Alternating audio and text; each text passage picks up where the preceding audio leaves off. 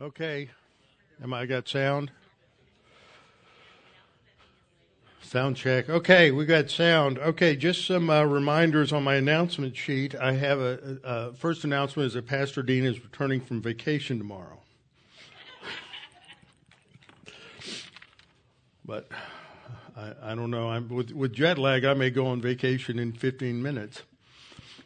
But the only two announcements we have, number one is men's prayer breakfast is this Saturday morning and then deacons meeting. So we need to make sure that, invite somebody, come out.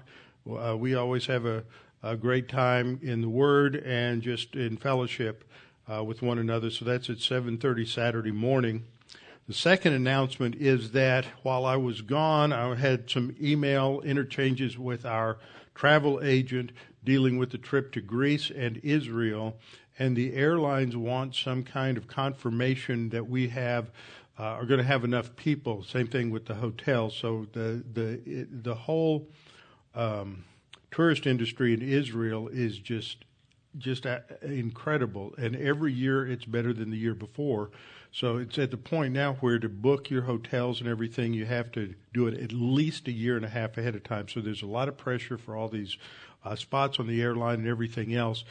Right now we have a small number of people who have sent in their registration. That's the only thing we can count on. And we're going to have to draw a line in the sand, and that's going to be December 1st. So if you're thinking about going, that deposit is refundable until we get to the point in February when we have to pay the airlines. But we need to have deposits in, and we need to have at least 75% of the minimum number, which is 20. We need to have at least 75% signed up with deposit money in, or we're going to be canceling both of those trips if we don't have that in by the 1st of December. So these are just some of the way things have changed in the past couple of years related to these tours. Used to not be that way. So that's it. Well, it's good to be back. It's good to have had a good little vacation. Despite various little bumps and grinds, it was a tremendous trip, but I'm very glad to be back. Scripture says, trust in the Lord with all your heart and lean not on your own understanding. In all your ways acknowledge him, and he will direct your paths. They that wait upon the Lord shall renew their strength. They shall mount up with wings as eagles. They shall run and not grow weary, and run and not faint. Be anxious for nothing, but in everything by prayer and supplication with thanksgiving, let your requests be made known unto God, and the peace of God, which surpasses all comprehension, shall defend your hearts and minds in Christ Jesus. Thou wilt keep him in perfect peace, whose mind is stayed on thee, because he trusteth in thee. For the grass withers, and the flower fades, but the word of our God shall stand forever. Before we get started, we'll have a few moments of silent prayer so you can all make sure that you are properly prepared to study the Word in right relationship with the Lord, enjoying our fellowship, our partnership with the Lord in our spiritual life, and then I will open in prayer. Let's pray.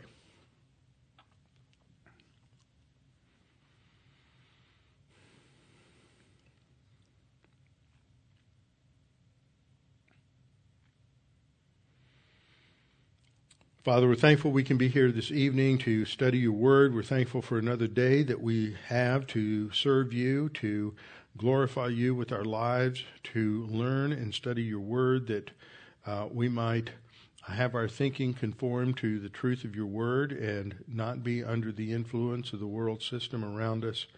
Father, we continue to pray for our president. We pray for our government, our governing leaders. We pray that they might return to a solid foundation related to your word, biblical principles, the Constitution, and that in this upcoming year, ramping up to the election next year, that you will just provide some really solid leaders that would be elected to office that would get us out of the morass that we're in. And Father, we know that the only ultimate solution is not political, it's spiritual. And we pray for our nation that it would be that they would turn around and there would be a focus upon you. But that can't happen without a clear presentation of the gospel and the truth of your word. And so we need men who will clearly present the truth of your word and the gospel, who will lead the way. And we pray this in Christ's name. Amen. All right, open your Bibles with me to 2 Peter.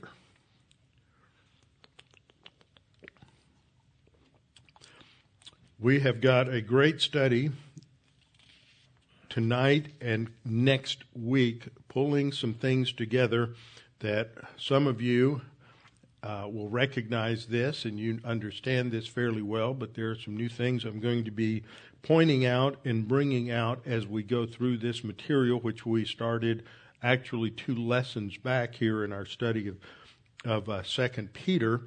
But we're going to be focusing, especially next week, on some clarification of some rather old material for many of us. And I just want to say that it's great to be back, great to see everyone here and all the familiar faces and everything. I hope you enjoyed Dr. Petrovich while I was gone. It was a little bit challenging, I think, for everybody to keep up with him.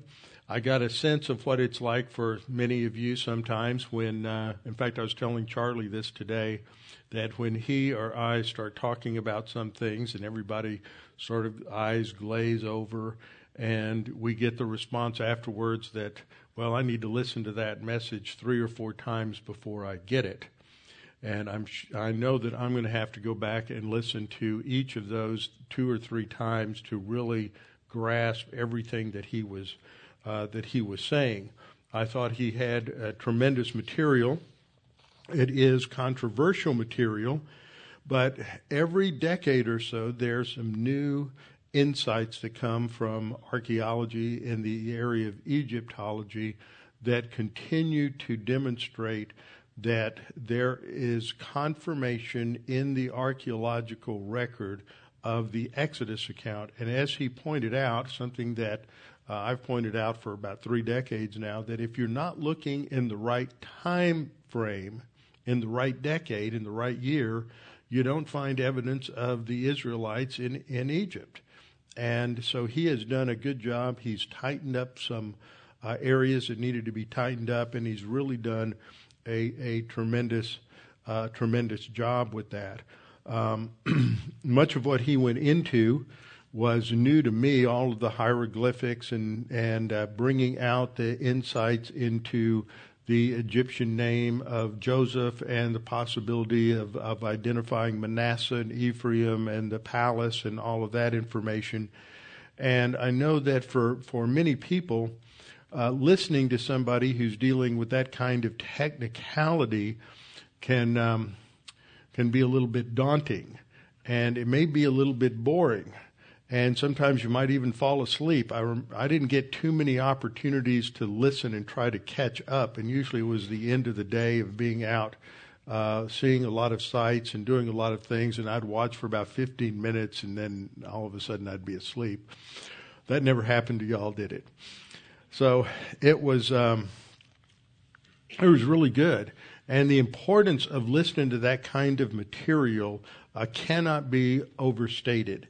I remember when I was in my first pastorate, it was the early 80s, and I was pastoring down in Lamarck, down near Galveston, and a creationist organization managed to get a speaker to come, and he spoke at an auditorium at the University of Houston. I don't think that would happen today.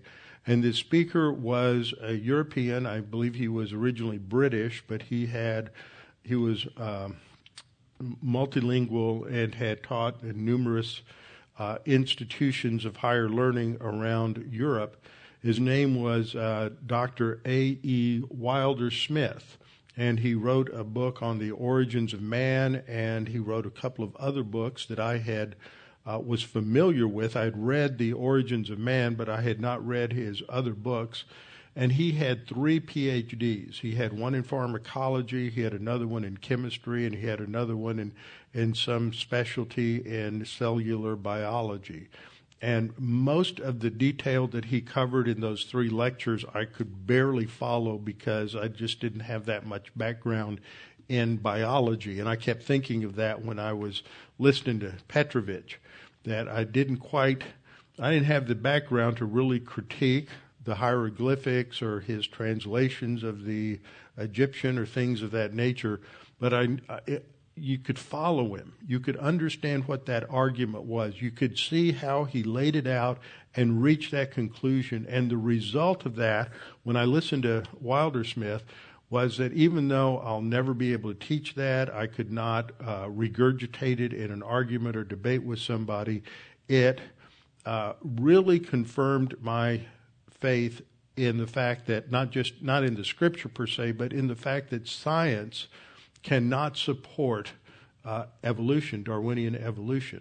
And so it was powerful what he presented in those 3 hours. And that was something that kept coming to my mind. And it's especially important for college age or high school age kids to listen to these things and to talk about them, because they get so attacked. I mean, Christians get so attacked on these issues in history classes, in college classes. The assumption is that the Bible is just all mythology. This was just all made up. There was no literal Moses. There was no presence of the Jews in Egypt. And you go to college and you hear this in various courses, and the next thing you know, your faith has been undercut by these liberal professors, and you never hear the presentation of the truth. And even if you don't grasp everything, you know all through your life. I remember hearing somebody who really nailed the subject. I remember how they went through it and how convincing it was. And even though I can't regurgitate or maybe even recall the answer, I know there's an answer. And that those kinds of things are really important to just bolster our faith as it's being attacked so much in our world.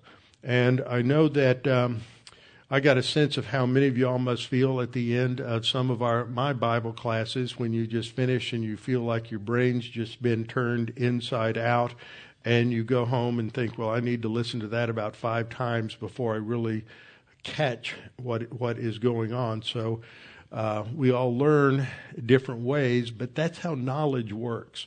We don't learn if all we're told is the things that we've always heard.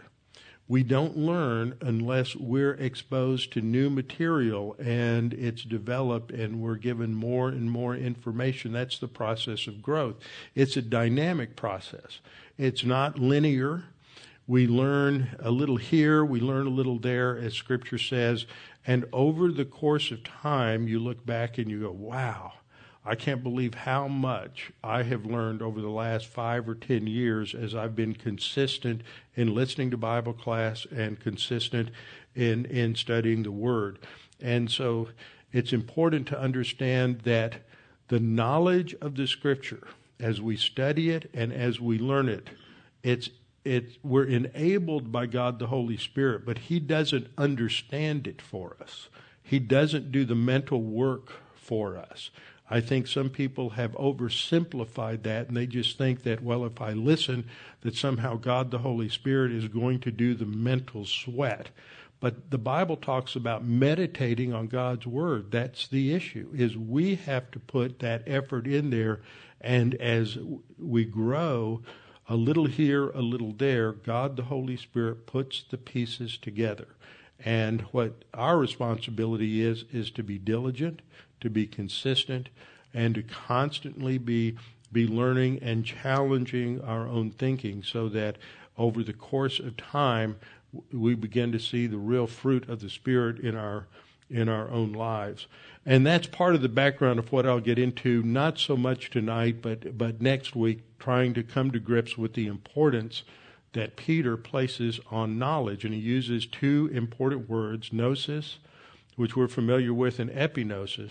And so we'll get into that more next time. But today I want to continue what I started in the last lesson, and with a little review, because that was 3 or 4 weeks ago, and we've all sort of forgotten. I had to go back and listen to the last part of the last lesson. And I was surprised. I thought, I don't remember teaching that. I had actually thought I was at the lesson before. So we all have to go through those reminders. So what we're looking at, what we started to look at the last time, is the conditions for a spiritually fruitful life.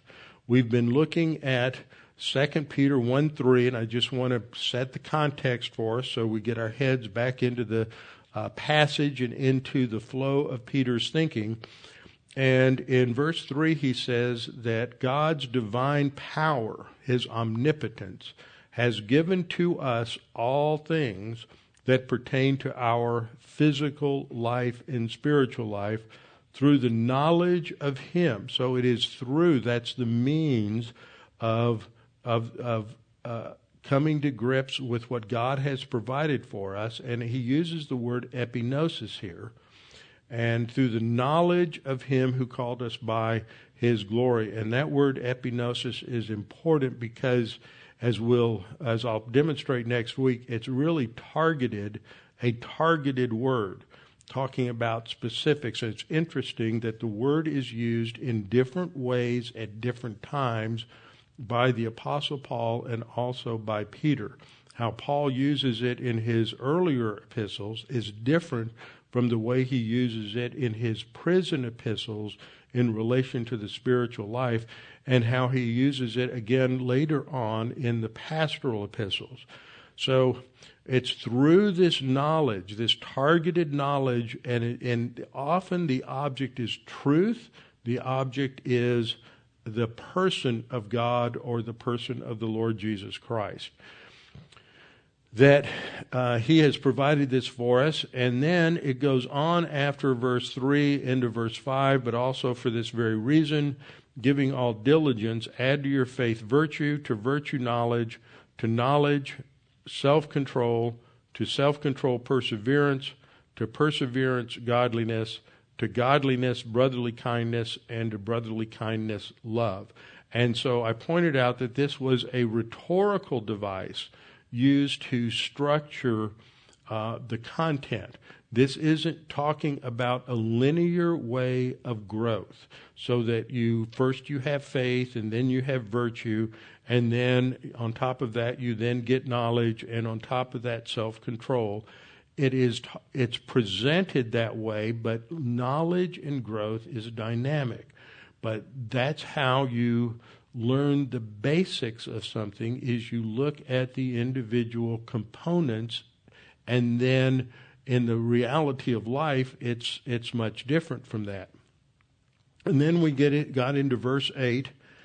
For if these things are yours, that is, if you are growing and you see the Holy Spirit producing these qualities, these virtues in your life, then you will be neither barren nor unfruitful. And we're talking about how do you become fruitful in the Christian life now. So you will be neither barren nor unfruitful in the knowledge of our Lord Jesus Christ. And then you get the negative in verse 9, for he who lacks these things, if you don't have this fruit, doesn't mean you're not saved. It means that you have regressed, you're short-sighted, you're becoming, because you're walking according to the sin nature, you're becoming spiritually blind, and you have forgotten what Christ has done for you, that you've been cleansed from your sin. And so I use this chart that the way it's structured is faith is the foundation, and then love is sort of the pinnacle in the Christian life, developing these different qualities. And it's presented in this figure of speech called a sorites, and it builds step by step from virtue or spiritual excellence to knowledge. This is gnosis. As opposed to epignosis, we have to learn the basics. We have to get information. We have to get facts. We have to know who the people are in Scripture. We have to know what they did, why it's important that the Holy Spirit gave us that information. It then develops self-discipline. This is part of the fruit of the Spirit in Galatians 5 that we'll look at if I get there tonight. And then endurance, hanging in there, sticking with it, even when it gets difficult, even when the weather's bad, whatever the problems are, we stay in there, we hang in there, attending Bible class, studying, learning, reading our Bible on a daily basis. brotherly affection, that's care for one another, and ultimately love for one another. But that's laid out in a literary fashion, indicating that sort of structure. But the dynamic is more like this. We grow a little in one area one week, we grow a little in another area another week, and it's not a straight line. And so often when you and I have heard certain things taught in might be a logical manner, people have said, well, first of all, I have to get virtue, and I have to work on that. Once I have that down, then I'd go to the next area. Then I would have knowledge. Well, wait a minute. Is virtue separate from knowledge, or is it the result of having knowledge? So obviously it's not being presented in terms of a structure that you do this first and then that first and then this other thing. It's just laying these things out in a rhetorical fashion. And actually we learn a little about this. We grow in this area or in that area. Life isn't a straight line. It takes you time to grow, and you grow in different areas. And then after Peter said that, he concludes by saying, for if these things are yours and abound, you'll be neither barren nor unfruitful in the knowledge of our Lord Jesus Christ. And so this emphasizes what we have, if, and that's the condition that's expressed there, if they're yours, and it's assumed that they are, that the readers are growing and that they are developing in abundance, these virtues in abundance in their life, the result is that they will not be barren, which is this word argos, which has the idea of being lazy or unproductive, would be the best way to translate it in this passage, because it is linked with the word akarpos. Fruit here isn't talking about literal fruit, it's metaphorical for being productive. So you will be neither unproductive nor unfruitful. You're going to grow in the knowledge of our Lord Jesus Christ. And then the negative in verse 9, he who lacks these things, the one who doesn't have these qualities, is short-sighted. You're just someone who can't think beyond the end of their nose, as my mother used to say. You can't think in terms of tonight or tomorrow or the long-term effects. And it makes you so nearsighted, you're running into things. And you've forgotten that you've been cleansed. You've forgotten that joy that you have because you have forgiveness and that you have eternal life. This idea of fruit is so terribly misunderstood. And one of the ways it's misunderstood is people think of fruit in terms of some sort of quantifiable evidence in their life. And usually they think in terms of, in our culture, in terms of numbers, the number of people they've witnessed to, the number of people they led to the Lord, the number of things that they've done. And yet the scripture emphasizes fruit. And sometimes it's, for example, in Matthew, Jesus talks about the Pharisees and condemning them and says, by their fruit you will know them. And everybody misinterprets that passage and wants to make it say that by looking at their life you'll know whether they're saved or not. But that's not the context. The fruit in the context of that passage is what the Pharisees taught, what they said. And by looking at what they've taught, comparing that to the standard of Scripture, you understand that they're false teachers and that they're wrong. So fruit sometimes has to do with what is taught, the fruit of their lips. And in other passages, it has to do with character. And those are the passages we started looking at the last time. For example, as a sort of an introductory passage in Romans 6:21 and 22, Paul is concluding the opening part of his discussion on sanctification in the spiritual life, that we've been freed from the sin nature due to the baptism by the Holy Spirit, which was described in Romans 6:3-6, because at the instant of salvation, we're identified with Christ in his death, burial, and resurrection. The sin nature, the old man that we were, is dead, but the sin nature is still there. It doesn't reign over us like it did before, but its power is broken. And as Paul develops this, he points out that you were slaves of sin before we were saved, but now we are slaves of righteousness. And then at the end of Romans 6:21, remember, he's talking to them as believers. He's not talking to them as unbelievers.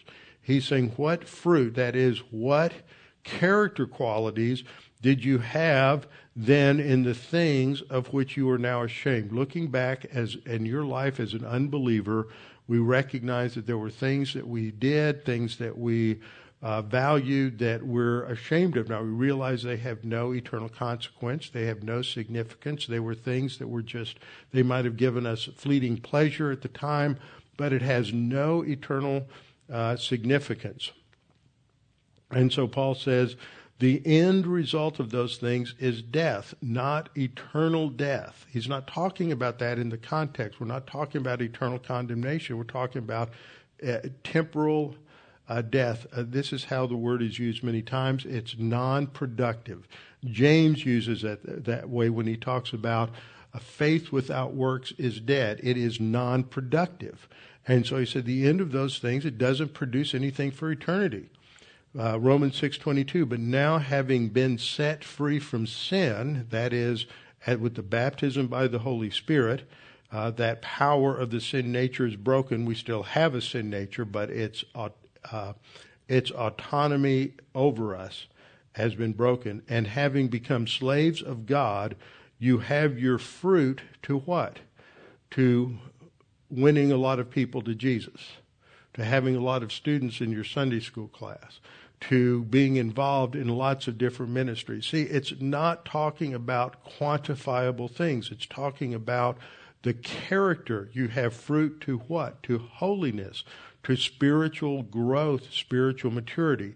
And the end result is everlasting life. And every time we see a phrase like this, we tend to think of everlasting life in contrast to eternal condemnation in the lake of fire. But the words everlasting life have two senses. Sense number one has to do with quantity. So that is living forever without eternal condemnation. But the other sense is quality.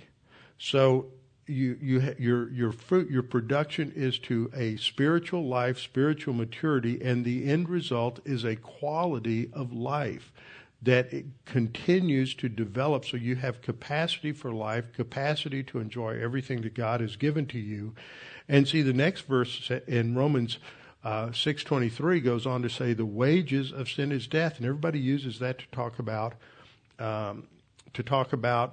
spiritual death, and that the wages of sin is we're dead, and the free gift of God is eternal life. But getting saved, justified, is the topic of Romans 3, 4, and 5.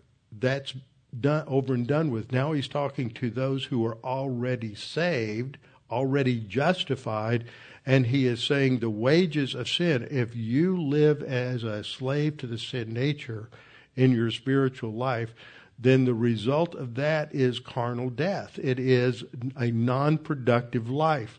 But and that's the wages of sin. But the free gift of God is eternal life, a quality of life. This is what Jesus talked about in John 10:10. I came not as a thief to steal and destroy, but to give life and to give it abundantly.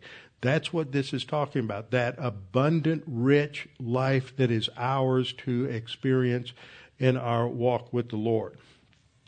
So we see that fruit here is that which is related to character. It's related to the development, if you will, of the image of Christ in our life, the quality.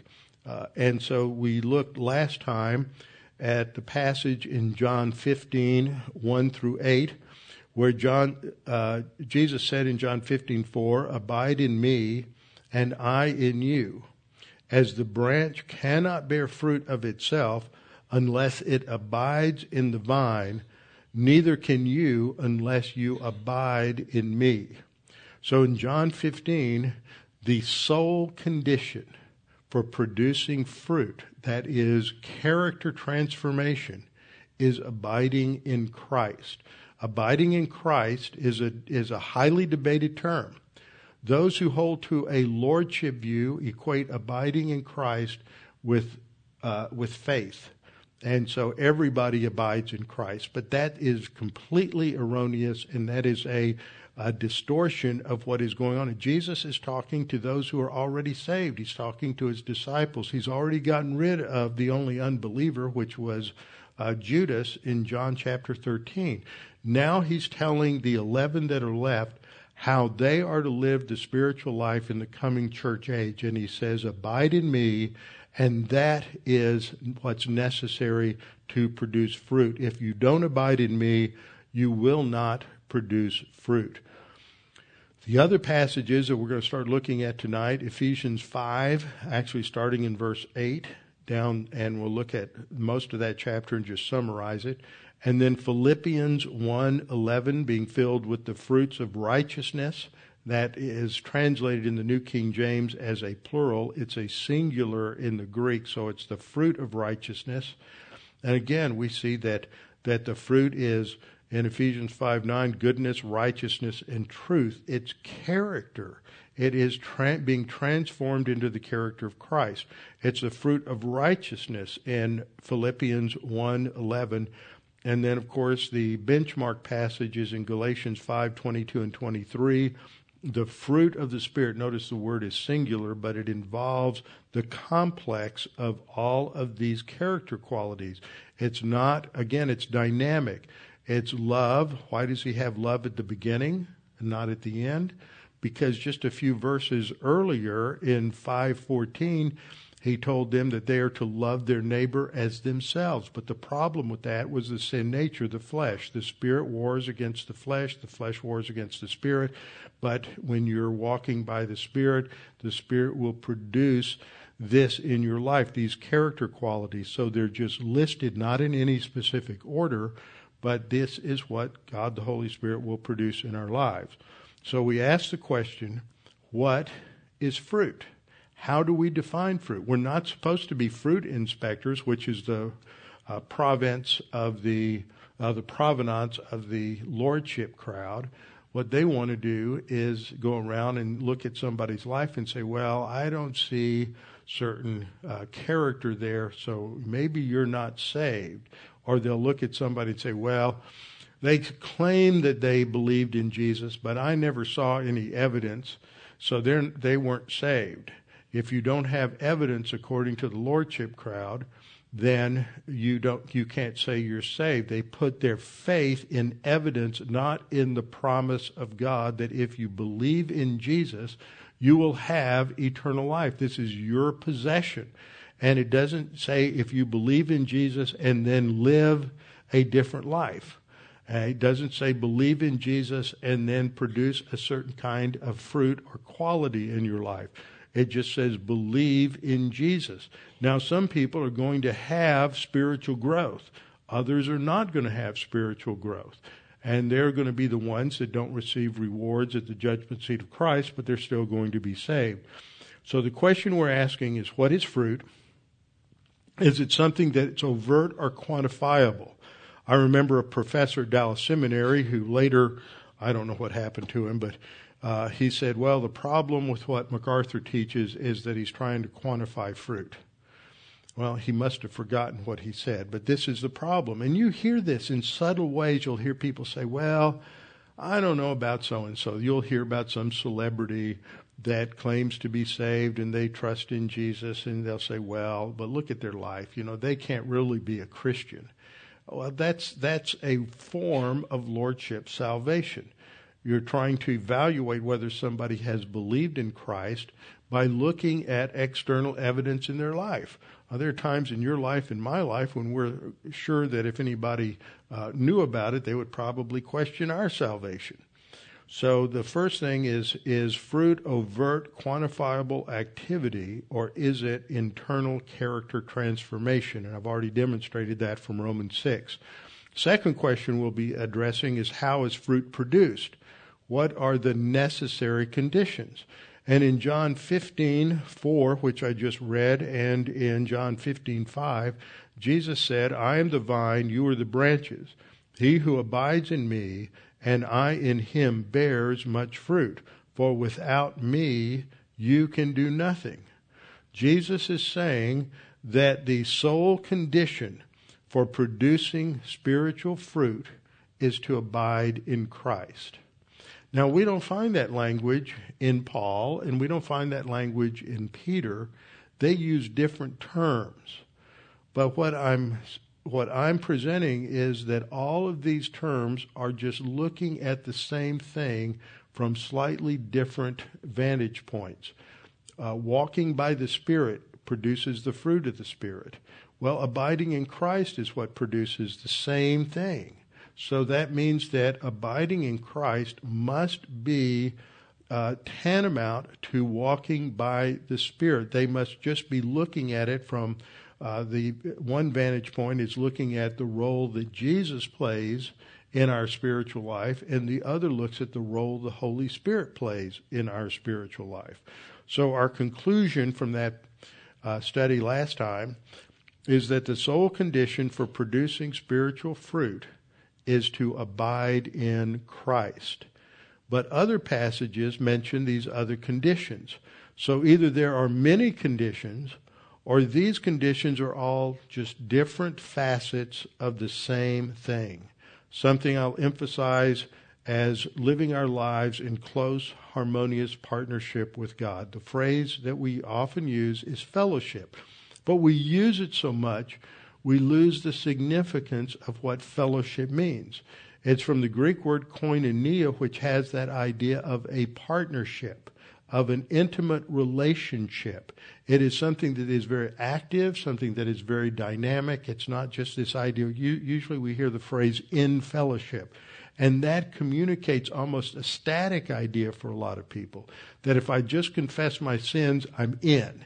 And I just need to sit there and everything will happen for me. Some people get this very passive idea that if I'm just in fellowship, then I'm going to get zapped and the Holy Spirit's going to make all these decisions for me. And that is mysticism. It's a light form of mysticism. And what we're going to see in these passages is that fellowship is identified as walking by the Holy Spirit. And walking is a very active concept. It's not a passive concept. So let's go from John 15, and now we're going to look at the next passage, which is in Ephesians. So this is going to kind of give you a glimpse of the end of Ephesians after we've been spending quite a bit of time the last year in the first part of Ephesians. So we come to the last part of Ephesians, and in verse 8 we read, for you, talking to, who's he talking to when he says the word you? He's talking to these Gentile believers. And he says, you were once darkness. Have you had any kind of phrase like that already in Ephesians? What about Ephesians 2:1? You were born spiritually dead. That is the same idea. So it goes back to picking up that idea from Ephesians 2:1-3.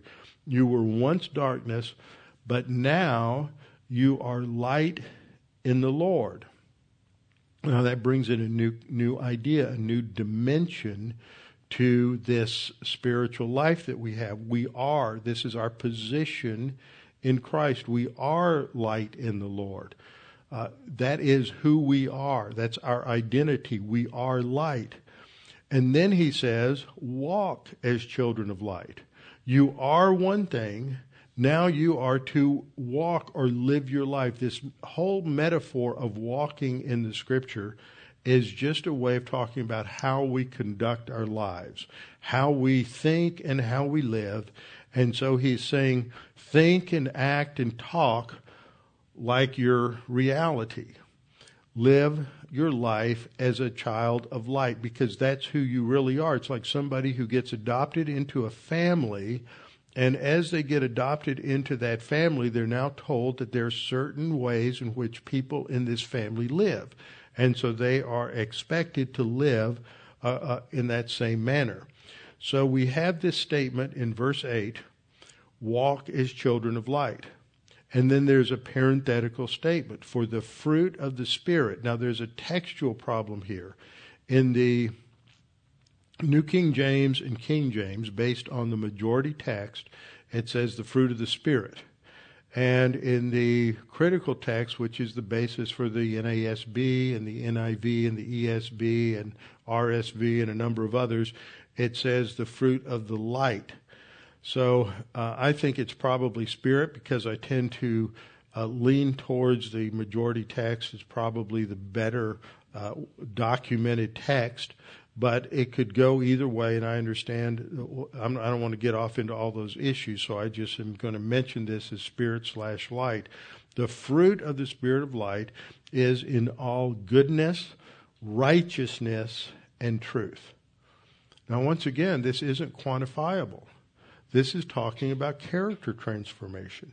The fruit of the Spirit. You walk as children of light. For the fruit of, let's just say light, and using these terms related to one another, the fruit of the Spirit or the fruit of the light is all goodness, righteousness, and truth. And then in verse 10 it says, finding out.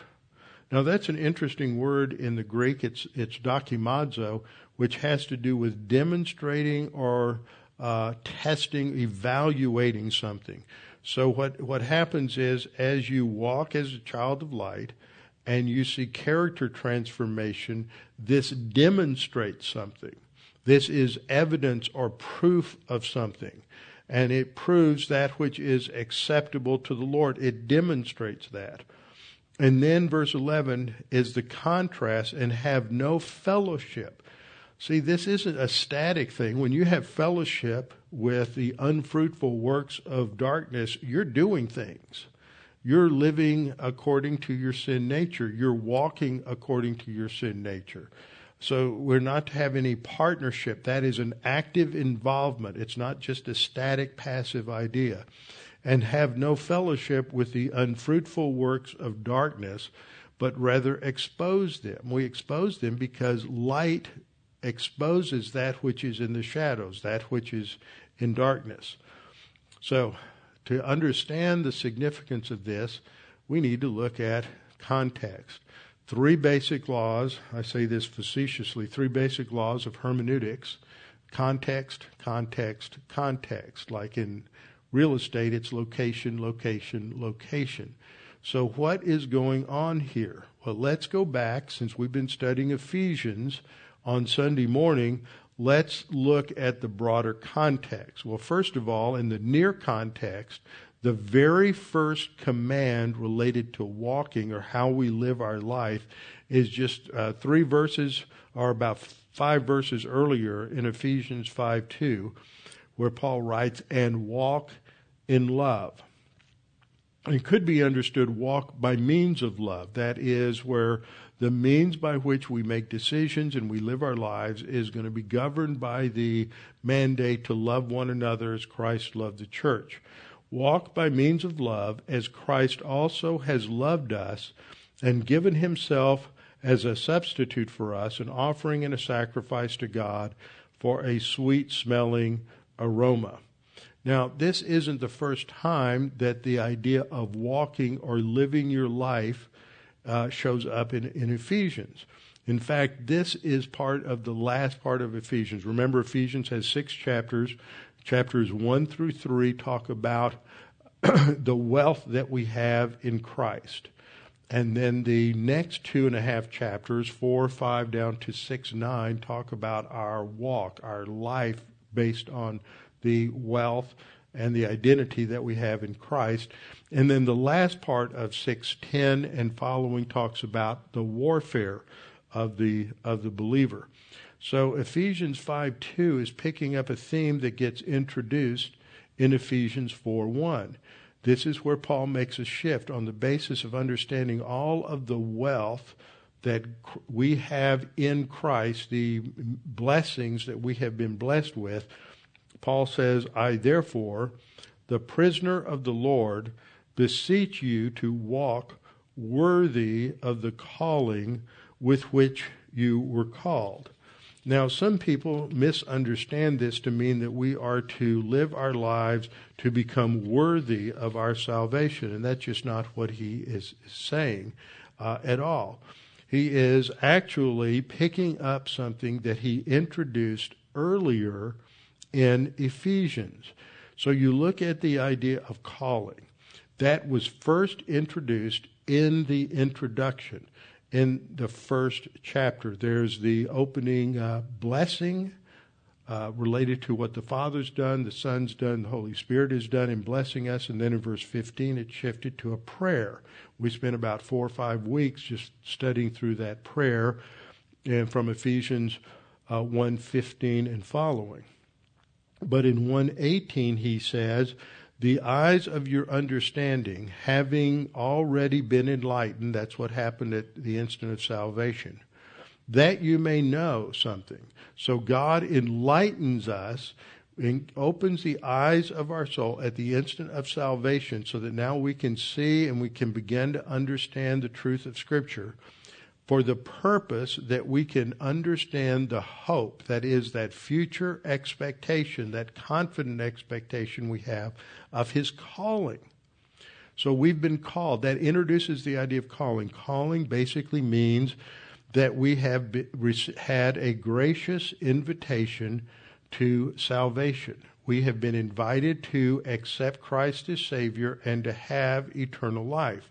And when we respond to that invitation, what happens is that God's righteousness is imputed to us. And when God the Father sees that we have that imputed righteousness, he declares us to be justified. We also, at the same time, receive a new life, an eternal life. We're given new life in him. We are made new creatures in Christ.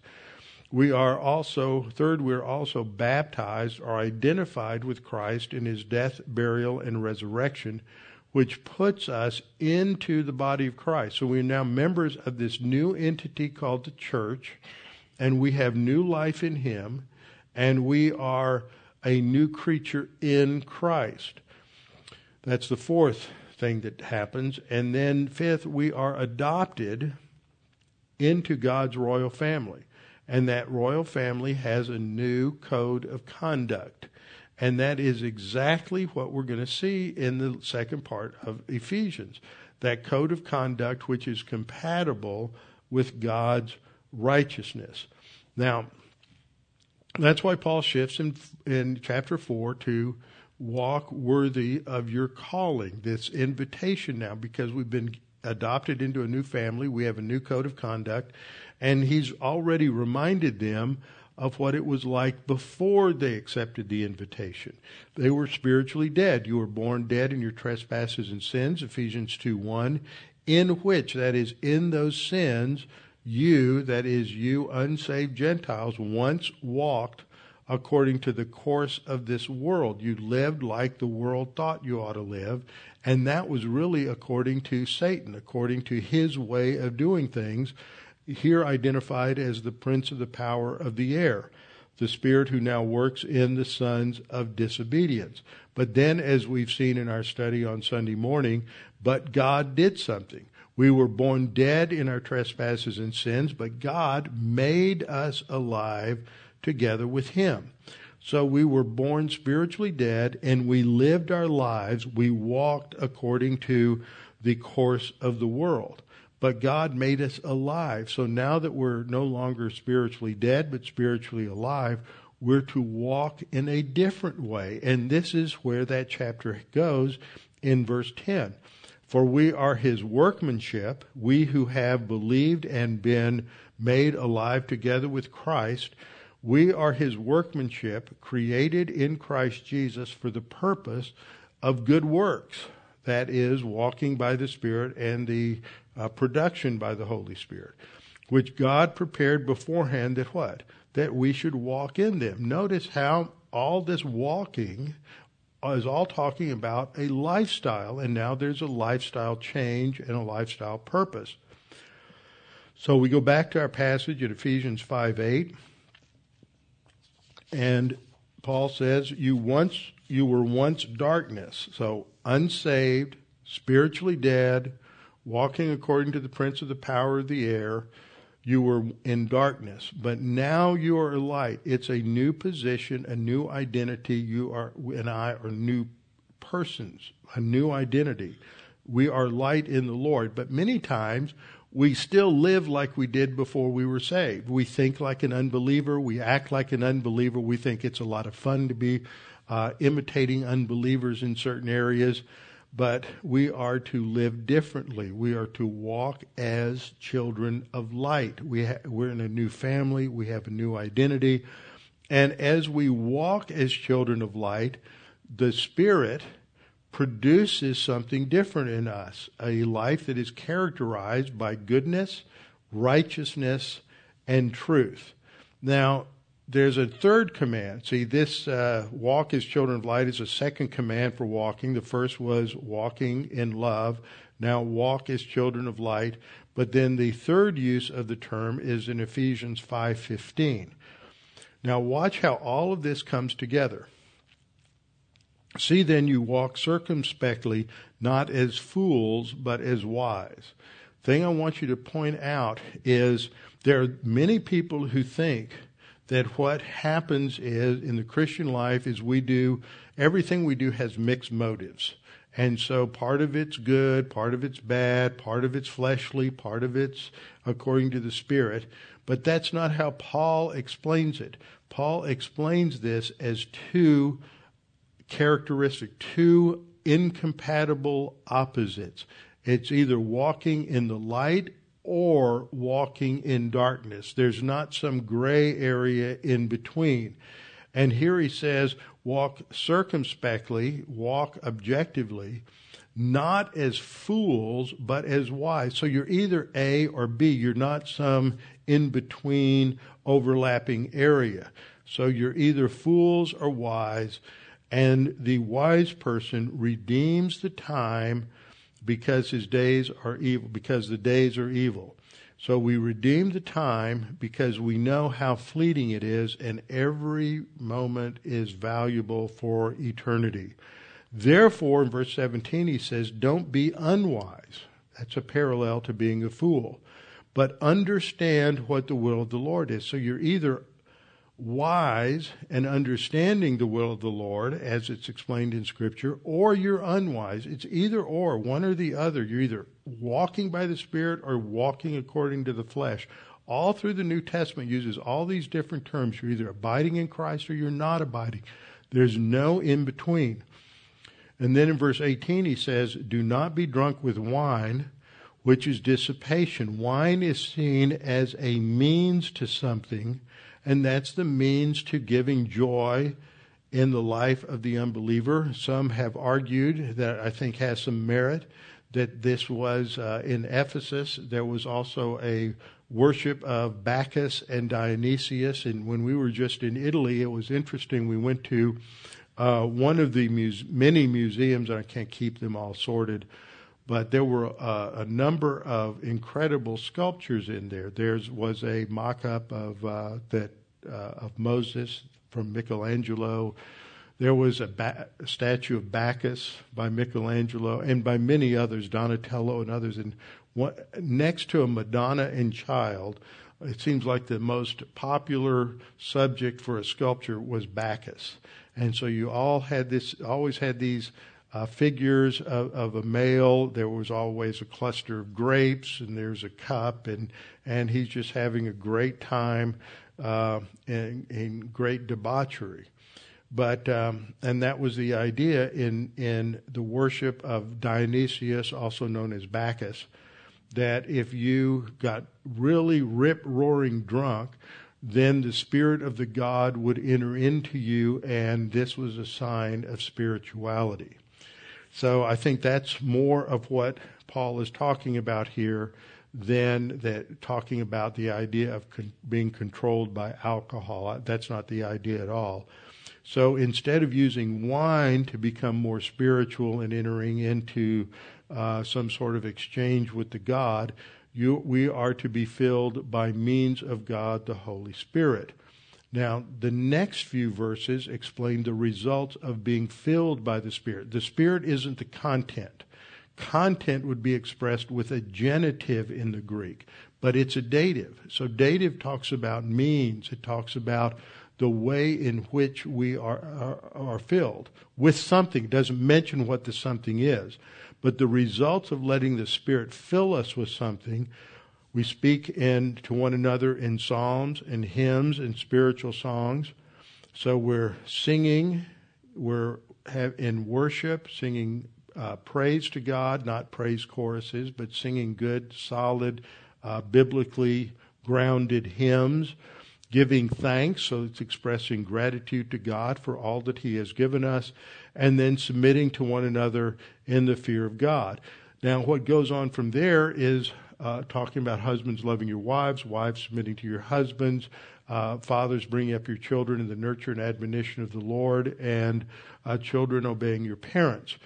That's all the result of letting the Word of God fill you up by the Spirit of God. So He's filling you up with something. The parallel passage is what tells us what that content is. It's the Word of Christ. There, Paul says, let the Word of Christ dwell richly in all wisdom, teaching and admonishing one another in psalms and hymns and spiritual songs, singing with grace in your hearts to the Lord. See, that's the result of letting the Word of Christ dwell in you. So if in Ephesians 5:18, being filled by the Spirit produces singing and giving thanks to the Lord and having right relationships in the home, and in Colossians 3:18, it is letting the Word of Christ dwell in you that produces the same thing, then those two things, being filled by the Spirit with something, the with something is defined in Colossians 3:16. The emphasis in Ephesians is on walking by the Spirit and being filled by the Spirit, and the emphasis in Colossians 3:16 is on the Word of Christ. You put that together, you see that what the Spirit fills you with is not Himself. We're already indwelt by the Spirit. What we're being filled with is the Word of God. And so when we're walking by the Spirit is filling us with His Word, and that is to produce a changed character and changed life. So what we've seen here is that the condition for producing fruit in Ephesians chapter 5 is to walk like children of light. Well, that idea of walking like children of light comes up also in 1 John. And so turn with me to 1 John chapter 1. 1 John chapter 1, we see this same emphasis and walking in the light. Walking in the light produces fruit, the fruit of righteousness in Ephesians 5, 8, and 9. Abiding in Christ produces fruit. We'll see in Galatians 5, 22 and 23, the walking by the Spirit of Galatians 5:16 produces the fruit of the Spirit. So each of these are talking about the same thing. Walking by the Spirit, abiding in Christ, walking in the light are all roughly talking about the same thing. So in 1 John 1:5, John says, this is the message which we have heard from Him. So this is what Jesus taught them back in John 14, 15, 16, and 17, the upper room discourse. John 15 uses all of the same phraseology and language that you find back in the upper room discourse. This is the message which we have heard from Him and declare to you that God is light, and in Him is no darkness at all. Now, when that talks about God as light, this is one of those metaphors that is rich in Scripture and used quite a bit. The idea of God being light emphasizes that there's nothing dark in Him. So it emphasizes in many cases the righteousness of God. For example, in Isaiah 5:20, woe to those who call evil good and good evil. We have a lot of people today who call evil good and good evil, and they're under the curse of God, according to Isaiah 5:20. Woe is the pronouncement of a curse. Woe to those who call evil good and good evil, who substitute darkness for light and light for darkness, who substitute bitter for sweet and sweet for bitter. So light here is related to that which is good, that which is compatible with the righteousness of God. So when we say God is light, it emphasizes his righteousness. Now in both Hebrew and Greek, the words for justice and the word for righteousness are the same. It depends on the context, whether it's talking about righteousness as the standard for God's character or justice, which is the application of God's righteousness. So the second use of light talks about the justice of God. In Isaiah 59:9, therefore justice is far from us, and righteousness does not overtake us. Notice the use of those two terms. We hope for light, but behold darkness. See, that's explaining justice and righteousness. So light talks about God's righteousness, talks about his justice, and it talks about his truth. For example, in Psalm 43:3, O send out thy light and thy truth. That light brings illumination. Only truth illuminates in darkness. So God is righteous, God is just, God is truth and provides truth, and in him there's no darkness at all. That's who God is. But if we say that we have fellowship, that fellowship with him and walk in darkness, and I want to point this out, fellowship is used in relation to an active concept of walking. Here it's you claim to be having that partnership with God, but you're living a life that is characterized by darkness, by sin. In contrast, in verse 7, but if we walk in the light as he is in the light, we have fellowship with one another. See, having fellowship, which sounds like it's a passive thing, is really active because it's related to that active concept of walking in the light. So this is the message which we've heard from him and declare to you. The standard is God. He is absolute justice, righteousness, and truth.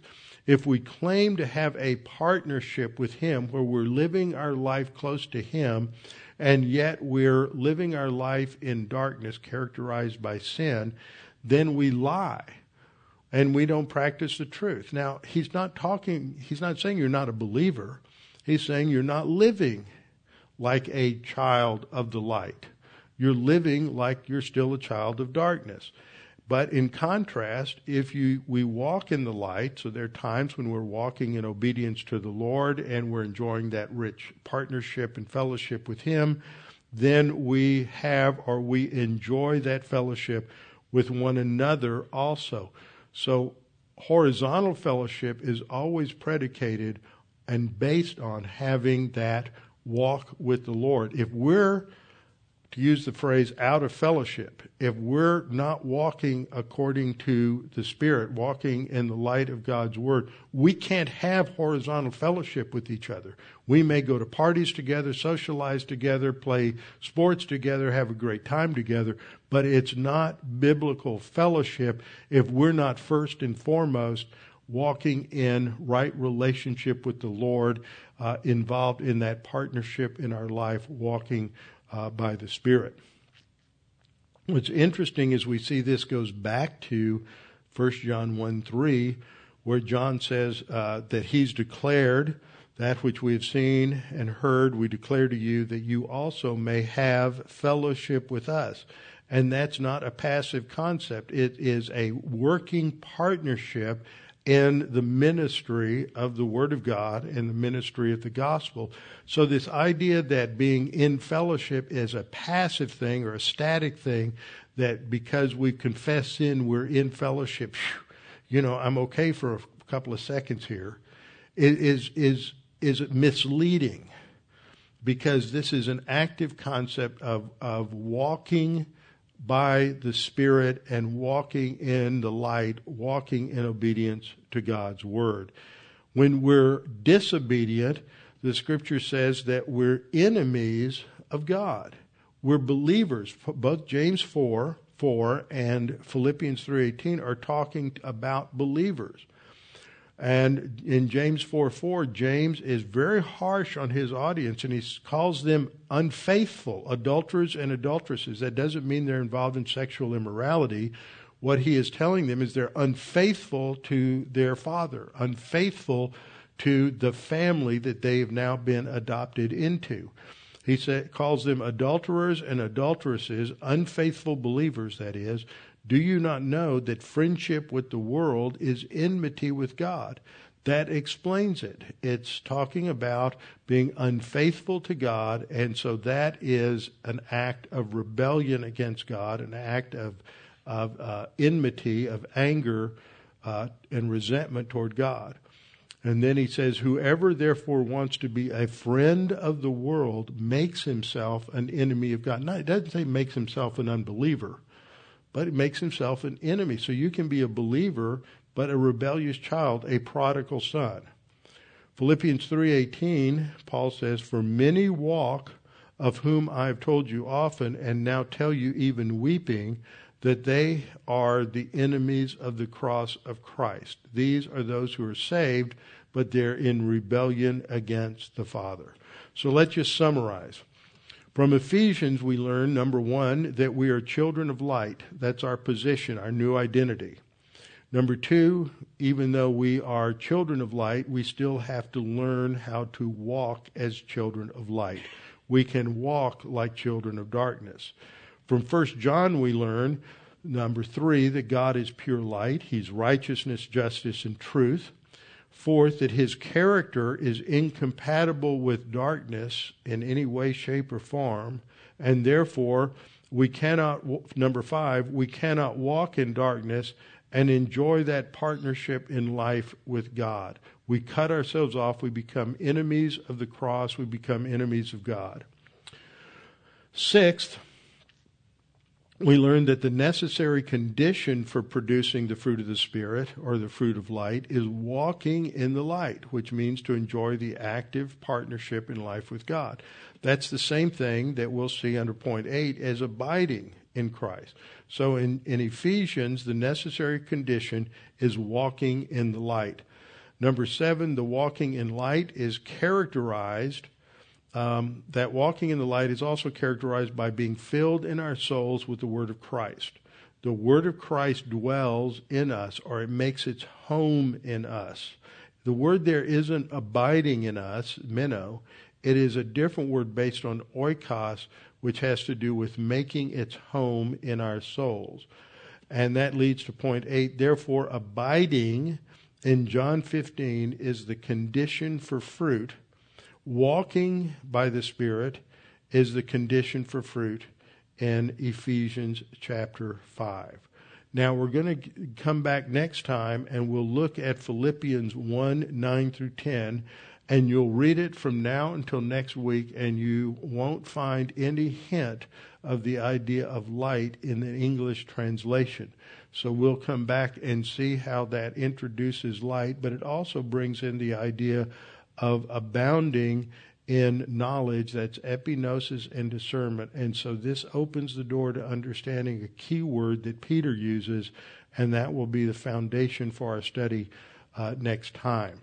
So let's bow our heads together and close in prayer. Father, thank you for the opportunity to look at these things tonight and pull things together, to think about things in a way that perhaps we haven't quite thought about them, to just fine-tune our understanding, what it means to be in fellowship, that it means to walk by the Spirit. It means to be actively involved in our spiritual life, intimately involved in our relationship with you, actively in partnership with you in our spiritual life and our spiritual growth. And that this is necessary in order for that transformation to take place, where we are transformed from being a follower of the world system to being your child and living consistent with what it means to be a child of God, a child of the light. And we pray you'll challenge us with what we've learned. In Christ's name, amen.